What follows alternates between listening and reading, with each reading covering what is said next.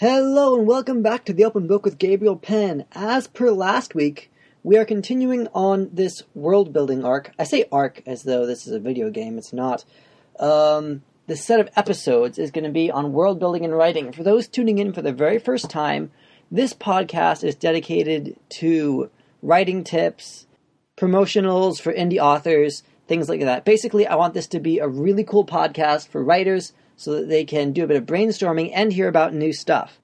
Anyhow, back to what we're talking about in this week's episode. In this week's episode, we're going to be discussing history in regards to world building.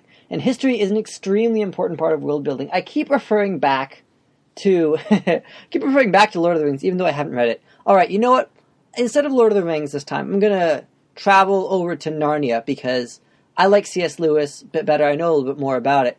And history has a really big part in how Narnia plays out. For instance, just between book 1 and book 2, there's a huge amount of history stuff going on. There is so many hundreds of years between which big important events happen, and they change the fabric of the story. History is going to do that a lot.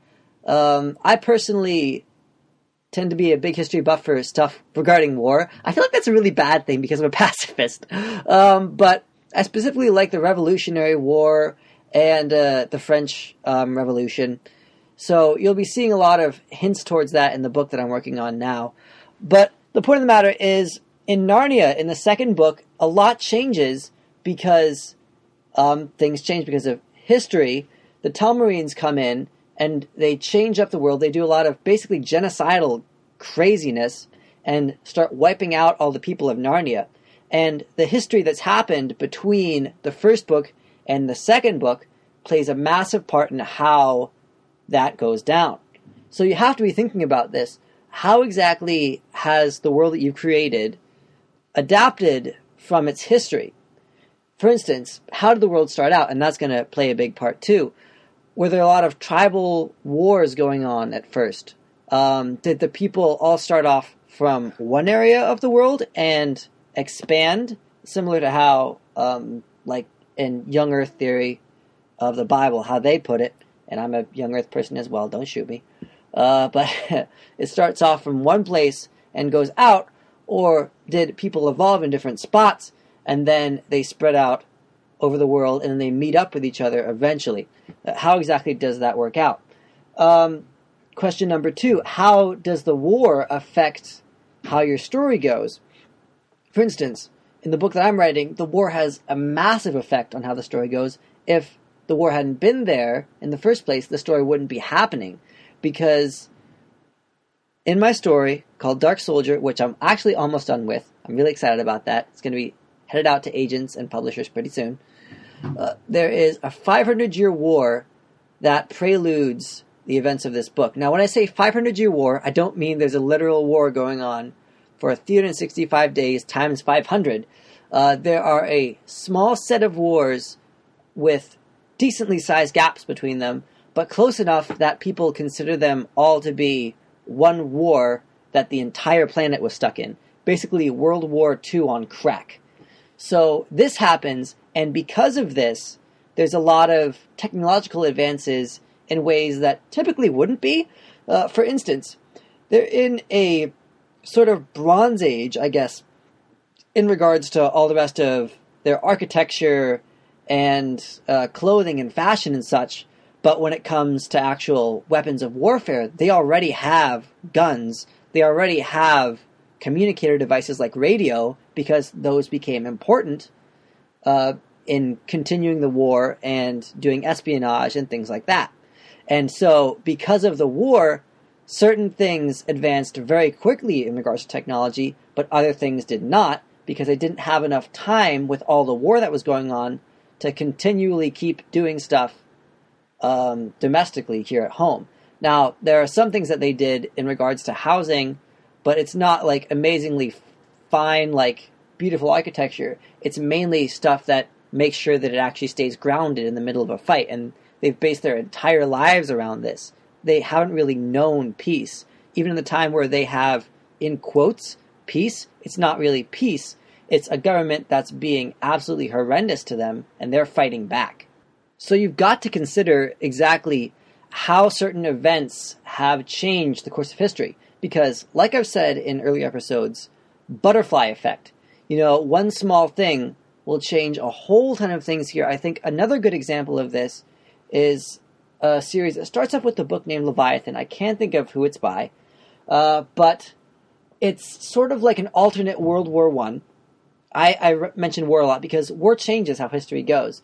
When people live in peace, I don't think a whole lot of things change except technology, like domestic technology. But in regards to the war in the book series that started by Leviathan, they have two separate warring factions right now, which are, one is a technologically based faction, and the other is basically playing God faction, where one has decided to evolve creatures to benefit them in whatever way they can, including making whales that could literally float in the sky. It's just so ridiculous, but it's fun. It was a great series. Scott Westerfield, I remember now. Leviathan by Scott Westerfield. Great series. You need to look it up. And meanwhile, the other faction has these really amazing technologically advanced robots that are basically mecha running around. So it's set in this, I'd like to say early 1900s, but it has technology that's just so far advanced because of the war between these two factions. So obviously war does a lot of things to advance history, but there are some other things you can think of in regards to this kind of thing. And now we're coming to the more domestic part of things, as I kind of hinted at. There's going to be a lot of things that change, not because of war, but just because of smaller things. For instance, a lot of the art periods changed in history, which had nothing to do with the war. I don't think most of them did, from what I remember. They just kind of changed depending on people's opinions of things. A lot of philosophical changes were coming about in the Renaissance era, and that prompted not only a change in art, but in how people lived and treated each other. It heavily advanced the culture and just generally how people thought. And if they're not in war, how has that affected the domestic life?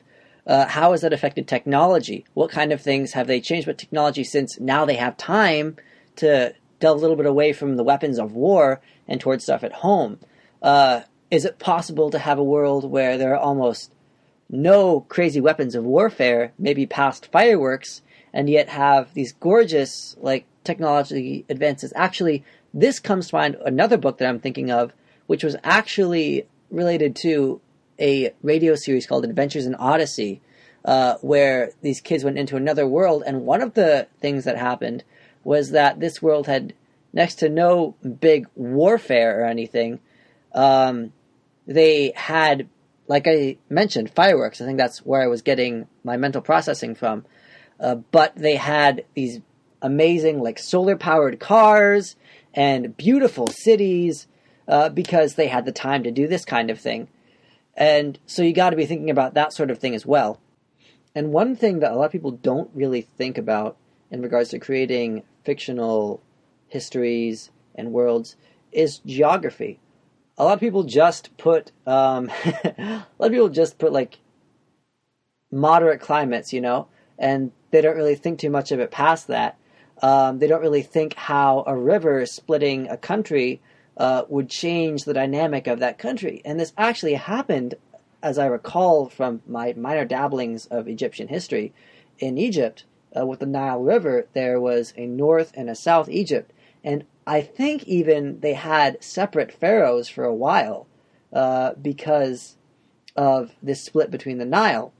And so little things like that in the geography, things like how hot the place is even, is going to change the events in your history. People aren't going to be in super obnoxiously hot climates as much unless you've changed your human population or whatever kind of creatures that you make your main creatures, so that they can withstand that.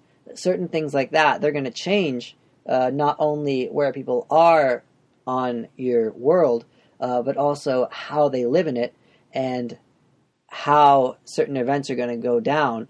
For instance, Russia changed a big fabric of World War One because it was so cold, and people kept trying to go into it in the winter, and it kept failing.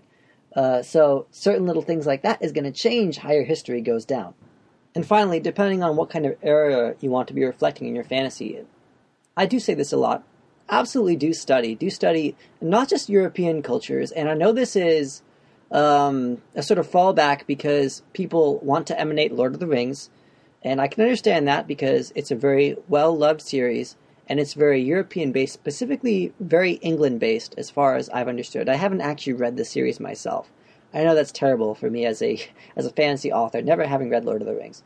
But do study others as well. Be sure to study Eastern culture, even Eastern Europe, Africa. Be sure to study South America. Check out what kind of culture you want for your book and study that area intensively.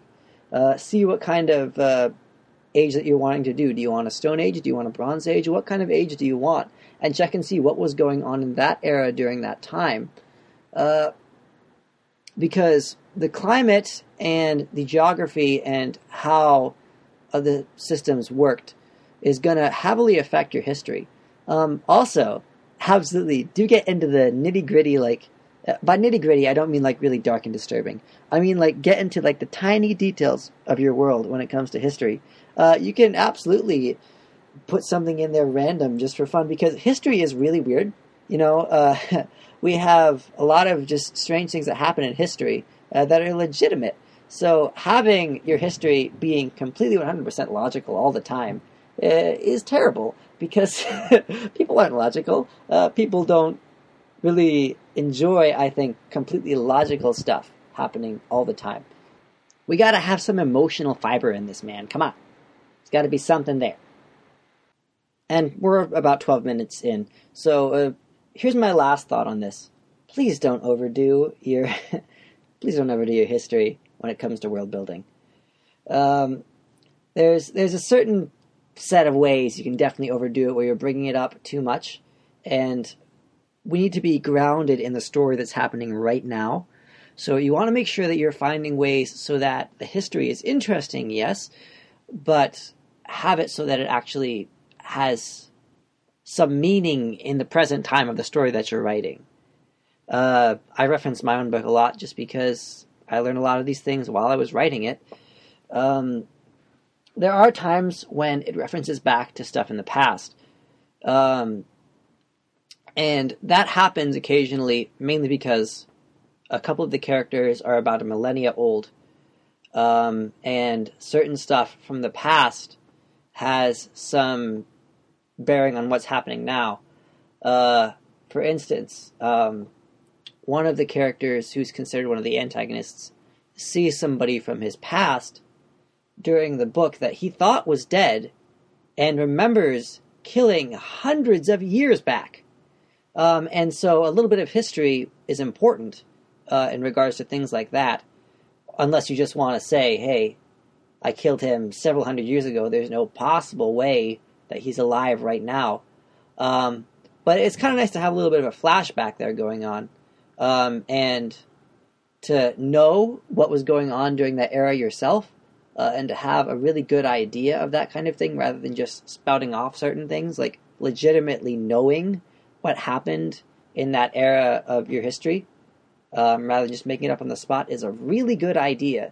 That way it all kind of sticks together and there's no real plot holes, because plot holes can be pretty easy if you don't have a really well-established history in your fantasy world. So establish it well, but don't bring it up a ridiculously large amount of times. That's not very necessary. All right, that's the end of the open book with Gabriel Penn for today. Hope you have all had an excellent weekend, and happy writing.